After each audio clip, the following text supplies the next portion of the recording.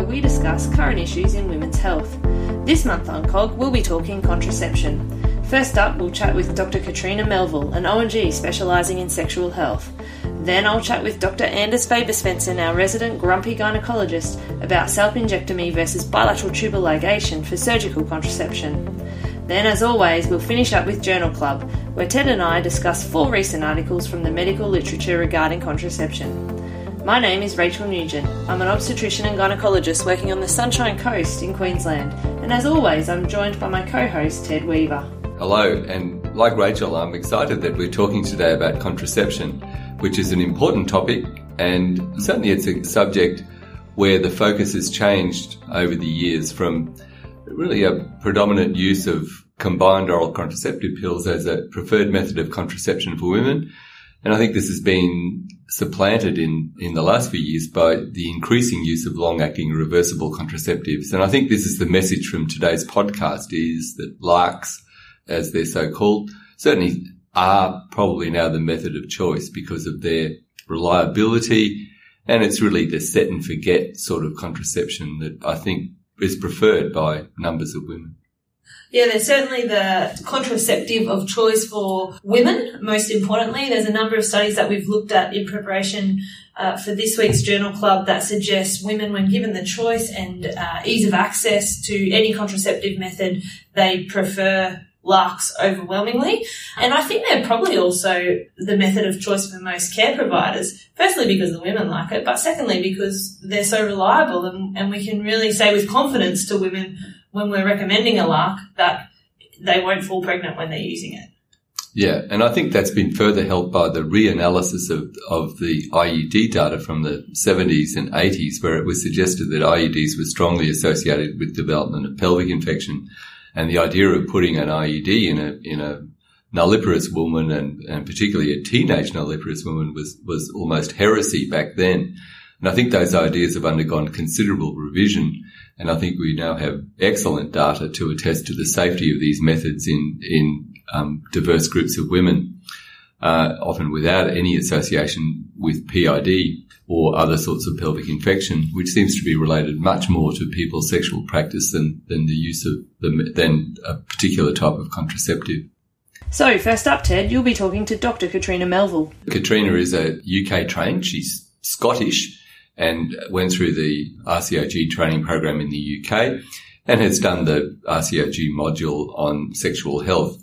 So she works for TRUE in Queensland, which is used to be called the Family Planning Association of Queensland, but has morphed into TRUE, which has it still has a very strong focus on contraception and women's health, but has also an increasing focus on women's sexual health. So we'll be talking to her about a range of matters regarding current contraceptive trends and potential concerns and benefits with different sorts of contraception. So let's get to it. Here's Ted chatting with Dr. Katrina Melville. Welcome to COG. Today we're talking to Katrina Melville, who's an expert in sexual and reproductive health, who works for TRUE in Queensland. So welcome, Katrina. Hi there. Thanks for inviting me. So, Katrina, Australia has a reasonably high rate of teenage pregnancy, and Australian Bureau of Statistics data would suggest that health literacy of women aged 15 to 25 is low for reproductive health. So do you think the relatively high teenage pregnancy rate is related to low health literacy about effective contraception? And how could we improve that? I think there definitely is an association there with poor health literacy. And I think what's been shown is that you really have to start your education into sexual and reproductive health at quite an early age. Some of the countries in Europe have done that incredibly well. I think one of the barriers here is potentially some of the denominational schools, and we don't have control over their curriculums and learning. But really normalising reproductive health at quite a young age and giving men and women the knowledge to equip them with definitely delays first sexual intercourse and also teenage pregnancy. And what do you think about the True All School program, which is rated on the True website as Australia's leading relationships and sexuality education program? Yeah, it is rated very highly. I'm not involved in delivering the programme, but certainly I think any programme which enables schools to deliver an accredited sexual and reproductive health programme is just is an absolute bonus for educating our young people. LARCs have been incredibly successful, that's long-acting reversible contraceptives, as contraceptives, yet a lot of women don't embrace them because they read a lot about the bad side effects associated with them. And how do you counter that? And how would you direct women to reliable sources of information? Yeah, that is very difficult, and there has been some very negative media, both in Australia and in other countries, concerning the LARC methods.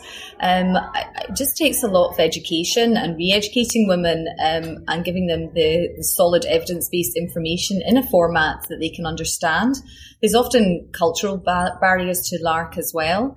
But I do find that when you look at the effectiveness of methods and you show women a comparison between the efficacy of LARC methods and other methods of contraception, that ultimately they do grasp and understand quite well that if they want to prevent pregnancy, that these are the methods they should be using.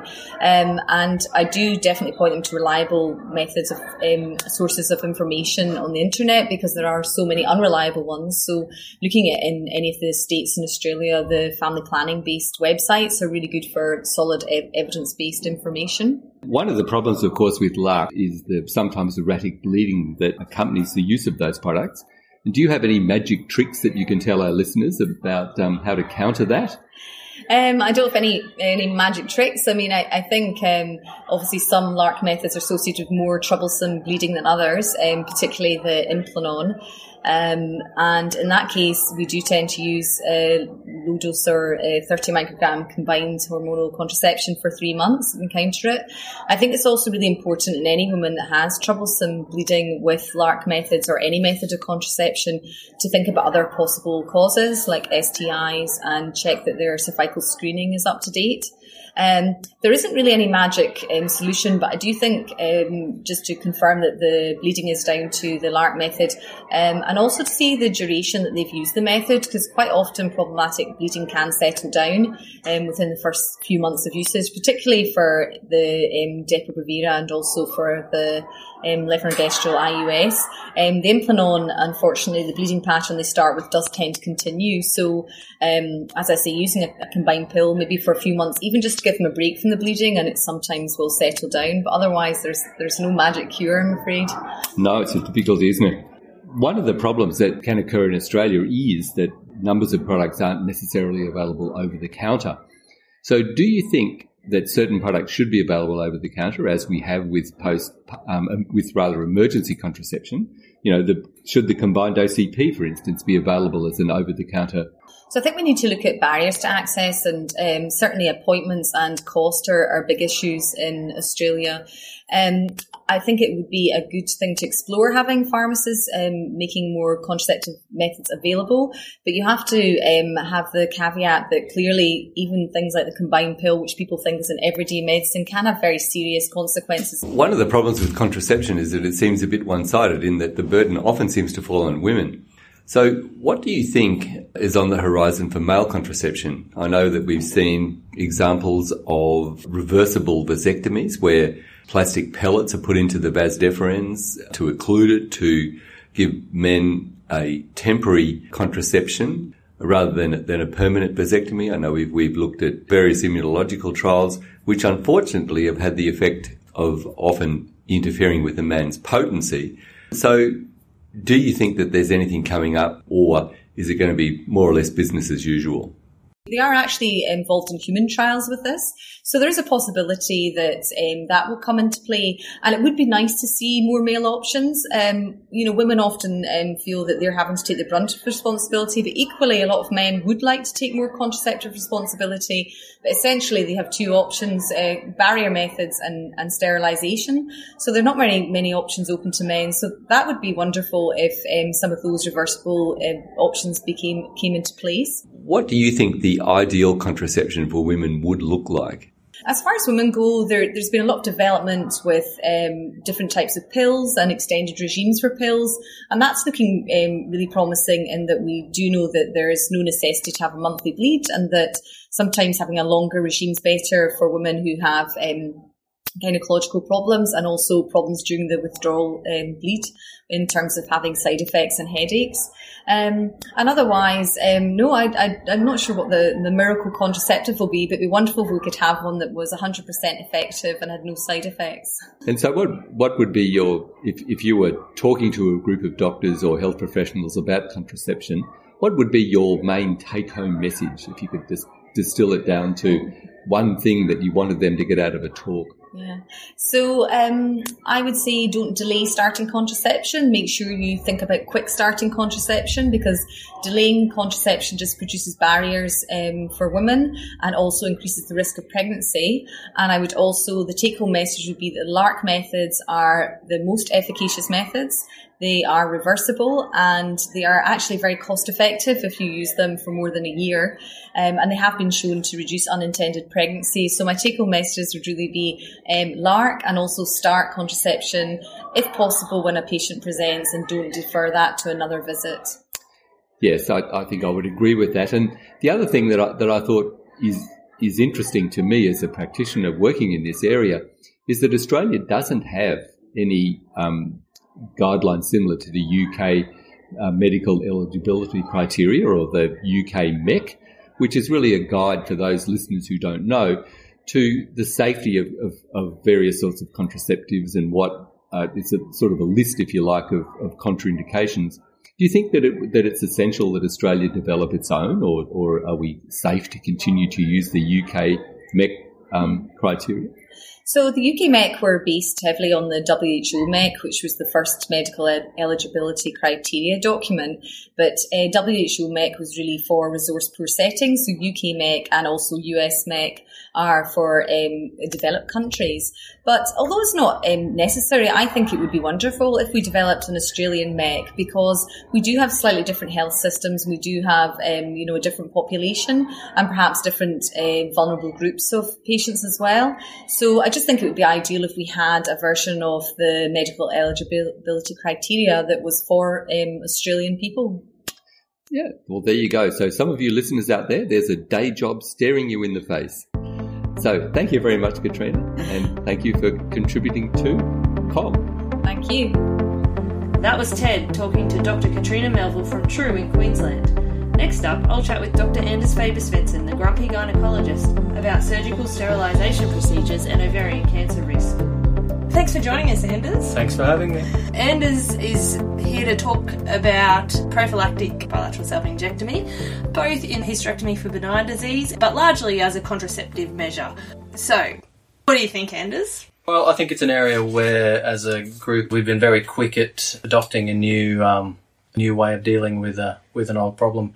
It's certainly positive that we've found a potential way of preventing ovarian cancer, and I think we're all coming to terms with ovarian cancer screening not working despite how we want it to, and even coming to terms with pelvic ultrasound scans in women for ovarian cancer screening causing harm both psychologically and physically with unnecessary surgery.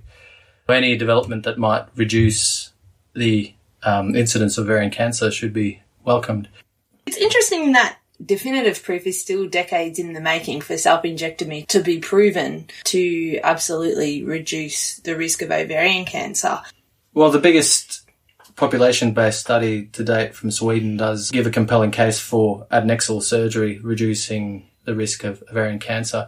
Interestingly, the risk reduction from a bilateral tubal ligation is very similar to bilateral self-injectomy. The other interesting thing to note about the numbers in this study is that very few of the over 200,000 women had bilateral self-injectomy. And if you think about the indications for bilateral self-injectomy before the urge to prevent ovarian cancer was there, very few women would have had bilateral self-injectomies. And I think it's relevant to ask if these women are representative of the overall risk of ovarian cancer. So indications like ectopic pregnancy, hydrosalpinx in women undergoing fertility procedures, would probably be the main indications for salpingectomy previously. Yeah, you'd assume so, although those details aren't given in the data.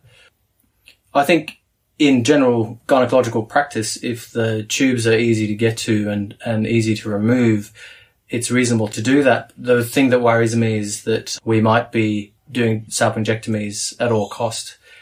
I can picture some colleagues choosing to do a certain route of hysterectomy, arguing that it's easier to remove the tubes at, say, a laparoscopic hysterectomy, when we know that the vaginal approach is better for the patient from an operative risk point of view.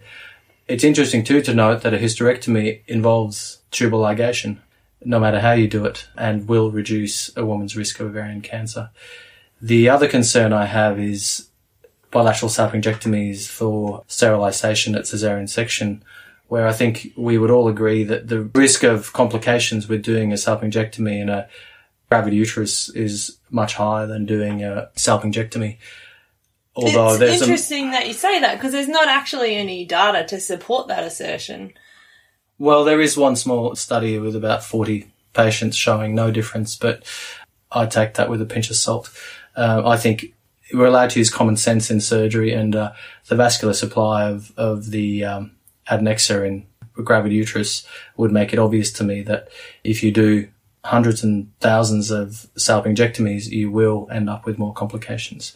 It may well be that that increased risk of complication is worth it when we have further data, but I think at the moment we should be very cautious with how we treat these women. So the Swedish study quoted was included in a meta-analysis looking at ovarian cancer risk. These were all retrospective population-based studies, and the meta-analysis showed a 49% risk reduction for women undergoing salpingectomy, a 38% risk reduction for women undergoing hysterectomy alone, and a 26 to 34% risk reduction for women undergoing a tubal occlusion procedure.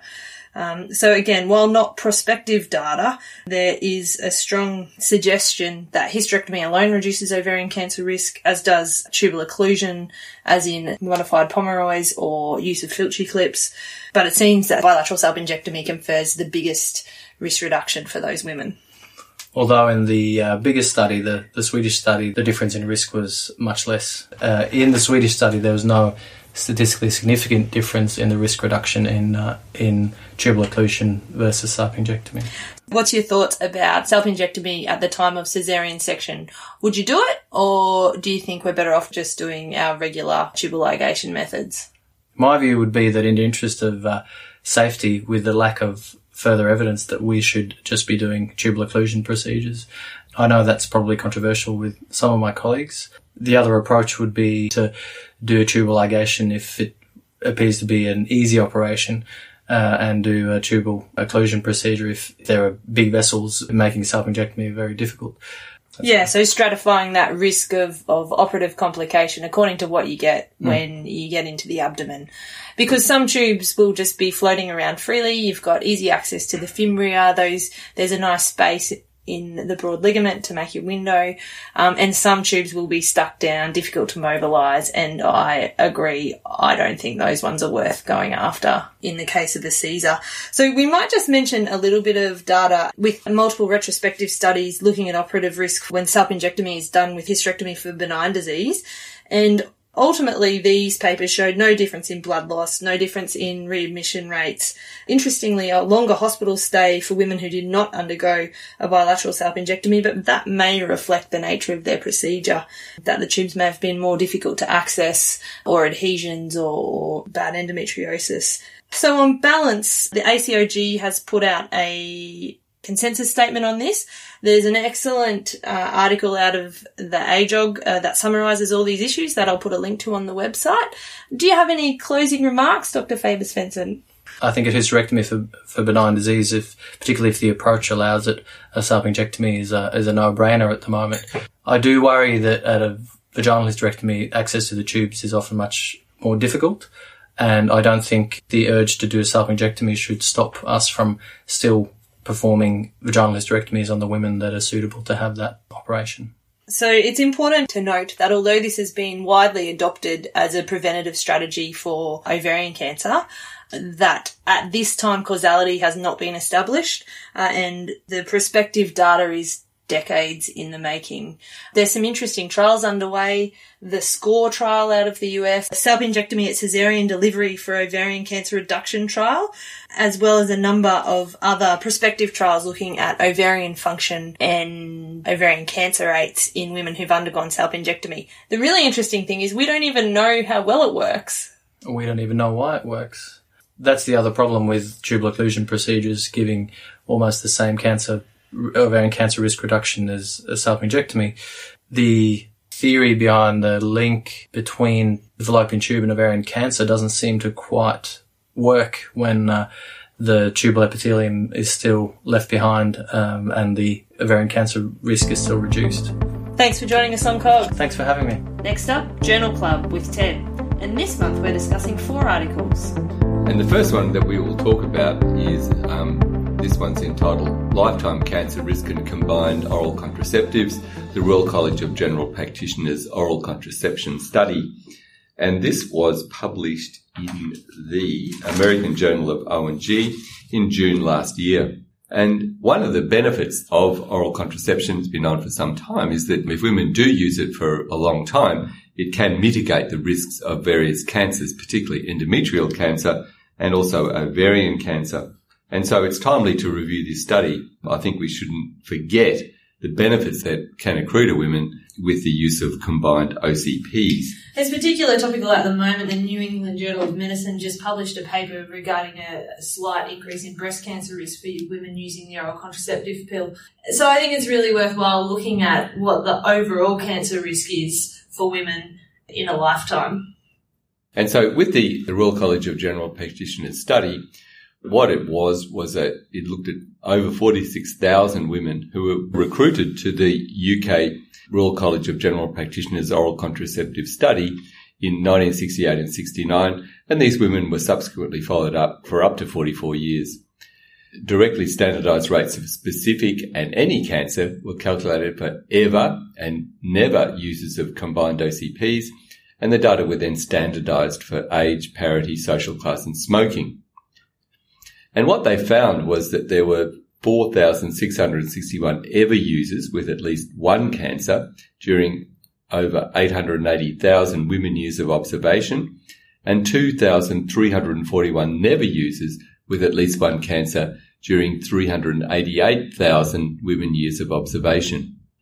And ever use of oral contraceptives was associated with a reduced incidence of colorectal cancer, endometrial cancer, and ovarian cancer, and lymphatic and hemopoietic cancers. And an increased risk of lung cancer was seen only among ever users who smoked at recruitment. They concluded, based on these data, that most women who choose to use oral contraceptives do not expose themselves to long-term cancer harms.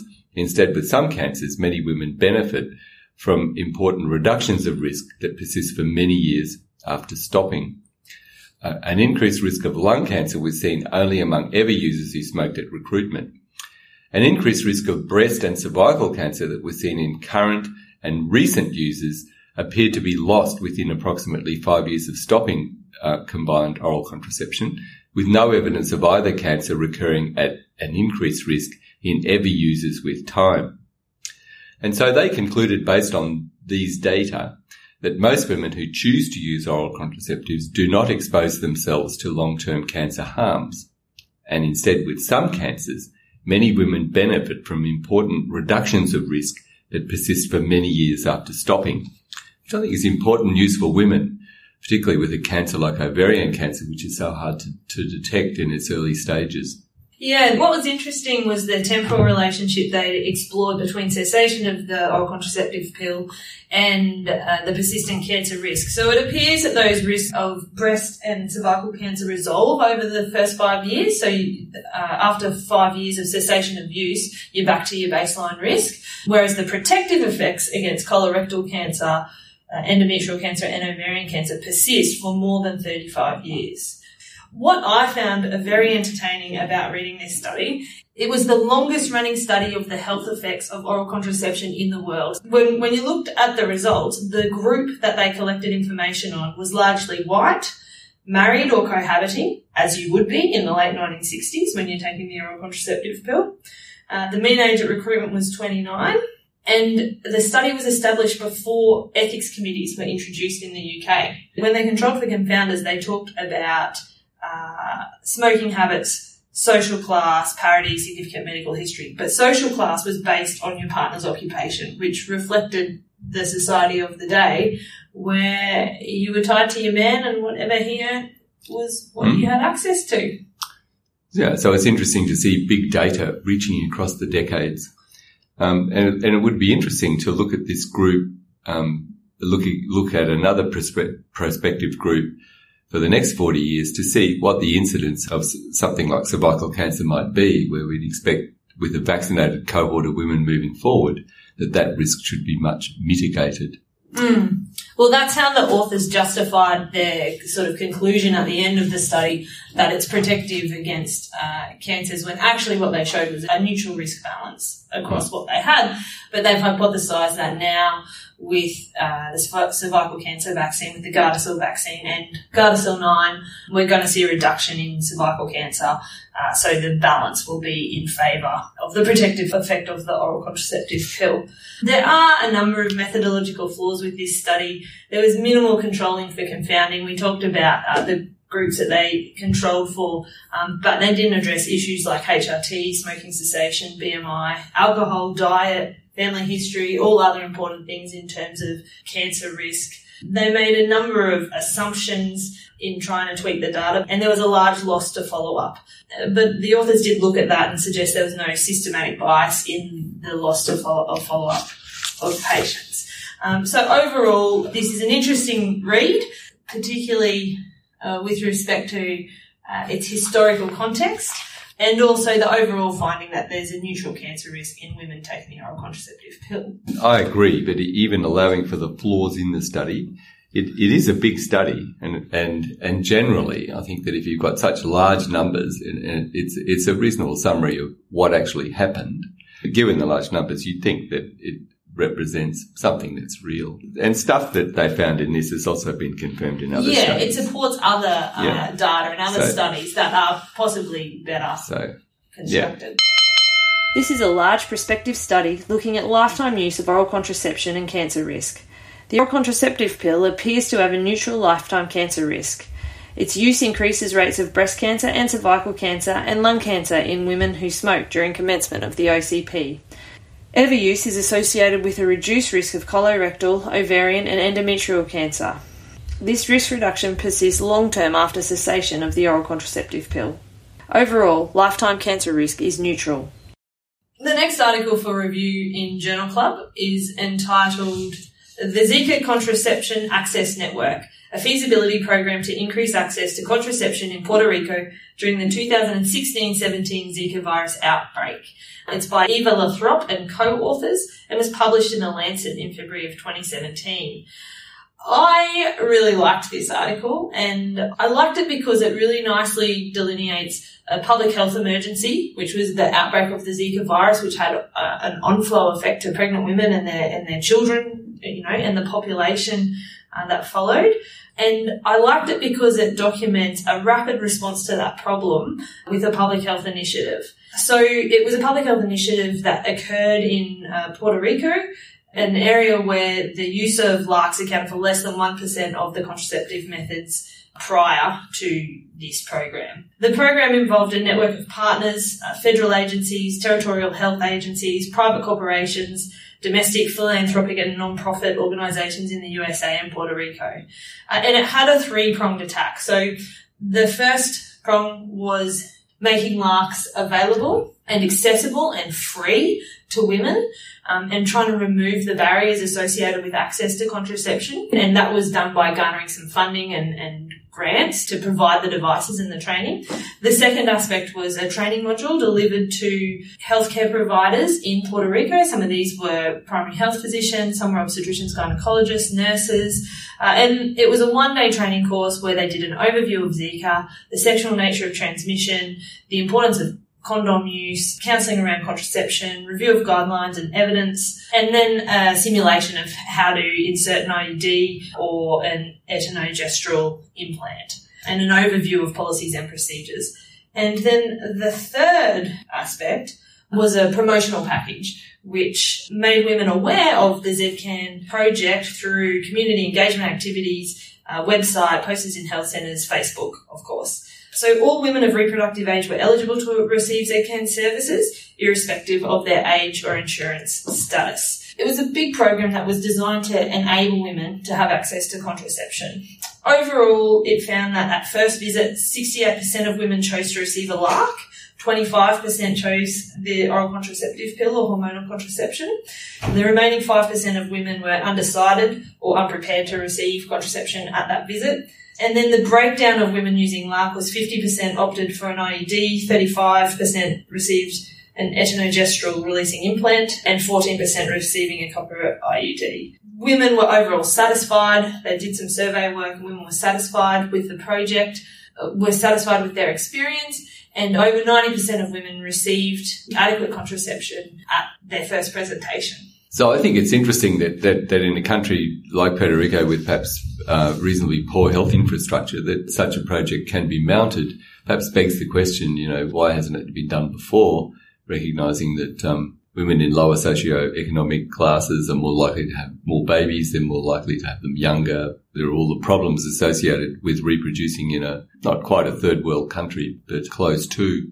It's interesting that there are resources available to mount such a response. It's a pity that perhaps Donald Trump didn't use similar diligence in responding to their social needs after the hurricane that devastated the island late last year. It's interesting how these things go. It shows what you can do when you remove barriers to contraception. And this is a poor nation with poor access and a historical lack of access. But I think we don't have to look too far in Australia and in Queensland to know that there's barriers. And if you make contraception free, easily accessible, people know if they turn up and ask for it, they'll be able to have it administered. I think it just speaks volumes to what you can do. This paper looks at the rollout of contraception services as a short-term emergency response to the Zika outbreak in Puerto Rico in 2016-17. The program provided access to contraception services for over 21,000 women. 95% of women received same-day provision of a reversible contraceptive method. 68% of women chose to receive a LARC method at their initial visit. Removing barriers of cost and accessibility improves contraceptive uptake in low-resource communities. So the next article in Journal Club is entitled Immediate Postpartum Intrauterine Device and Implant Program Outcomes, a Prospective Analysis. This is by Jennifer Egger-Broughton and co-authors, published in the American Journal of Obstetrics and Gynecology in July of 2017. So this was a prospective observational study from Utah where they looked at women who requested intrauterine device or implant for postpartum contraception antenatally. Immediate postpartum contraception is really important because it addresses a bunch of issues. It addresses the neonatal morbidity associated with a short interpregnancy interval. It addresses the number of barriers that women experience in accessing contraception, which we've just talked about.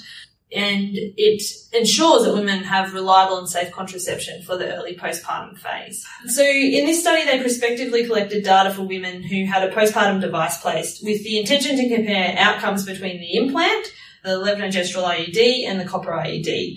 Women were followed up to 6 months with a phone call and asked some survey questions. So 350 women were involved, 289 completed follow-up, so that's a loss to follow-up of about 11%.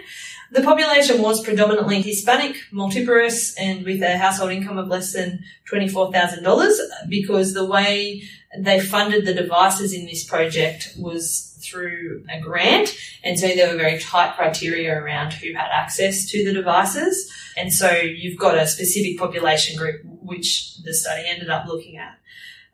Overall, they found that the levonorgestrel device was expelled more frequently than the copper IUD, with 17% of LNG devices being expelled and only 4% of copper IUD devices being expelled, which was significant. So that's an interesting area for further research. Only 8% of users had their device electively removed in the 6 months of follow-up, and it was more common for copper IUD users. So I think it's important to know that if we can put these devices in immediately postpartum, it seems that women will elect to keep them if they don't fall out.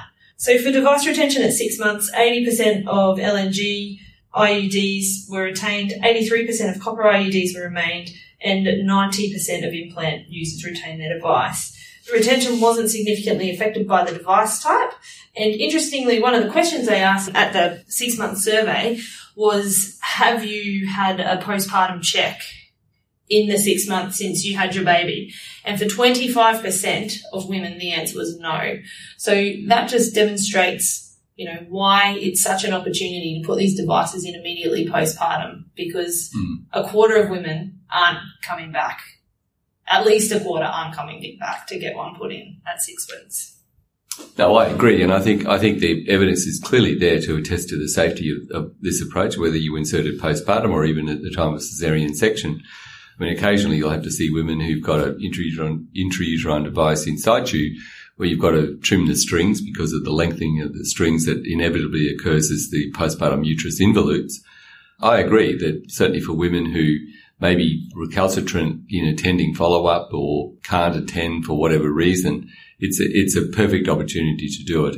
And as you rightly say, Rachel, I think it is important that we do something to mitigate the short into pregnancy intervals that seem to be associated with worse perinatal outcomes.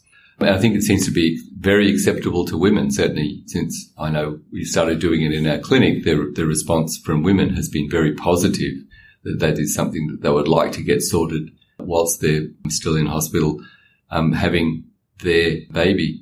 One of the potential problems might be the short length of stay that women have after having their babies, but it's important to point out that these things can be put in, within hours of birth. And so you don't need to wait for, assuming that you have no other concerns about postpartum bleeding, you don't have to wait prior to insertion of, say, an intrauterine device. So that was one of the issues. They didn't define the timing between delivery of the placenta and the insertion of the device. As I said, there's issues with generalisability because of the patient group. There might be bias in that group.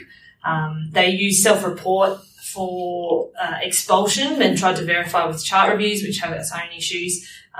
But overall, I think it's a really nice designed prospective study that shows that it's safe to put these devices in. Women will keep them if they get them, and raises some interesting questions about whether a progesterone, an LNG device, is more likely to be rejected by the uterus than a copper IUD. Indeed. This prospective observational study examines women using long-acting reversible contraception immediately postpartum. Retention rates were greater than 80% at 6 months postpartum for women who elected immediate postpartum LARC use. Increased rates of expulsion of LNG IUD versus copper IUD warrants further investigation. And the final study is entitled Association of Hormonal Contraception with Depression in the Postpartum Period. And this was a study that was published in Contraception in August 2017. And it's a study that comes out of Houston, and the main author is Timothy Roberts. And what they were looking at was that various studies have demonstrated an association between hormonal contraception use and subsequent depression and antidepressant use. And this association has not really been assessed among postpartum women. And so the study was a secondary analysis of insurance records from about 75,500 postpartum women who were enrolled in the US military medical system who had their babies between October 2012 and September 2014. And their study specifically excluded women who had previously used antidepressants or had a diagnosis of depression in the 24 months prior to delivery. What they did was they assessed the relationship of hormonal contraception use with subsequent antidepressant use or diagnosis of depression in the first 12 months postpartum using Cox proportional hazards regression with a time-dependent covariate measuring exposure to hormonal contraception. Can you tell me more about that? That's right. I have no idea. So what they found was that antidepressants were prescribed to 7.8% of women and 5% were diagnosed with depression. It's interesting that there was a variation between those two groups. Using a multivariate analysis that adjusted for demographics, both antidepressant use and diagnosis with depression were associated with various factors, including younger age, lower socioeconomic status, and a history of military service. Compared to women with no hormonal contraceptive use of etonorgestrel-containing contraception was associated with a higher risk of antidepressant use, and use of a levonorgestrel intrauterine system was associated with a lower risk of depression. And so what they concluded based on this was the risk of major depression diagnosis and antidepressant use in the postpartum period varies with the type of hormonal contraception used, and said that further research was needed to describe the mechanisms of these relationships. And I think this is important because certainly in various Australian studies, the incidence of postnatal depression is somewhere around about 10%, so fairly similar to what was described in this study. Well, in this paper, they excluded anyone with a past history of depression in the 2 years prior. So that's why it's low. That's why it's lower, yeah.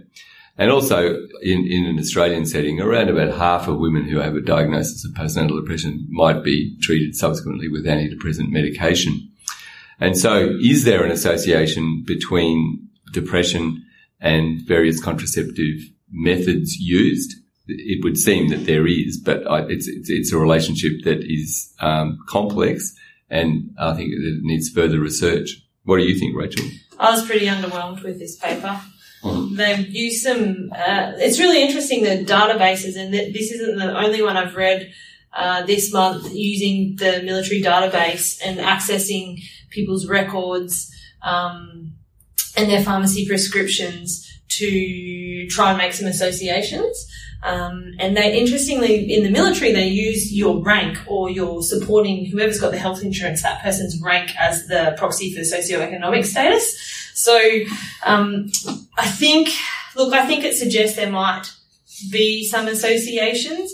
The findings were consistent in that they showed that the norethindrone only pills had a lower hazard of antidepressant use and encounters for depression, and the levonorgestrel IUD had a lower hazard of encounters for depression. So those findings are somewhat consistent, but the follow-up period was an average of 8.9 months, so it was very short.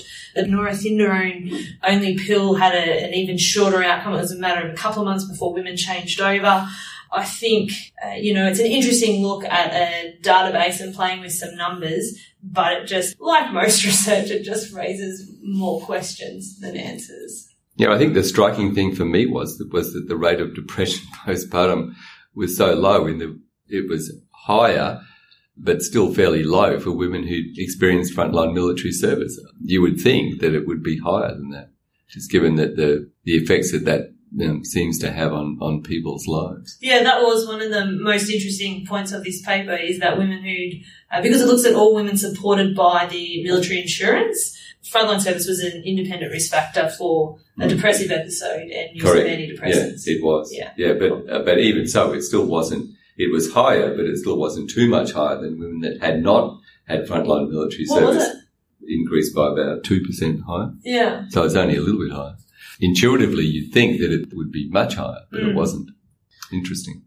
We're really talking about contraception in a positive light and talking about the empowerment that it gives to women to make decisions around their own fertility. But I think this was a good article, Ted, because it reminds us that there are complications associated with the use of all different sorts of contraception. And as always, it's a patient-by-patient basis to address the concerns that they might have about their method of choice. That's right. Very much an individual decision.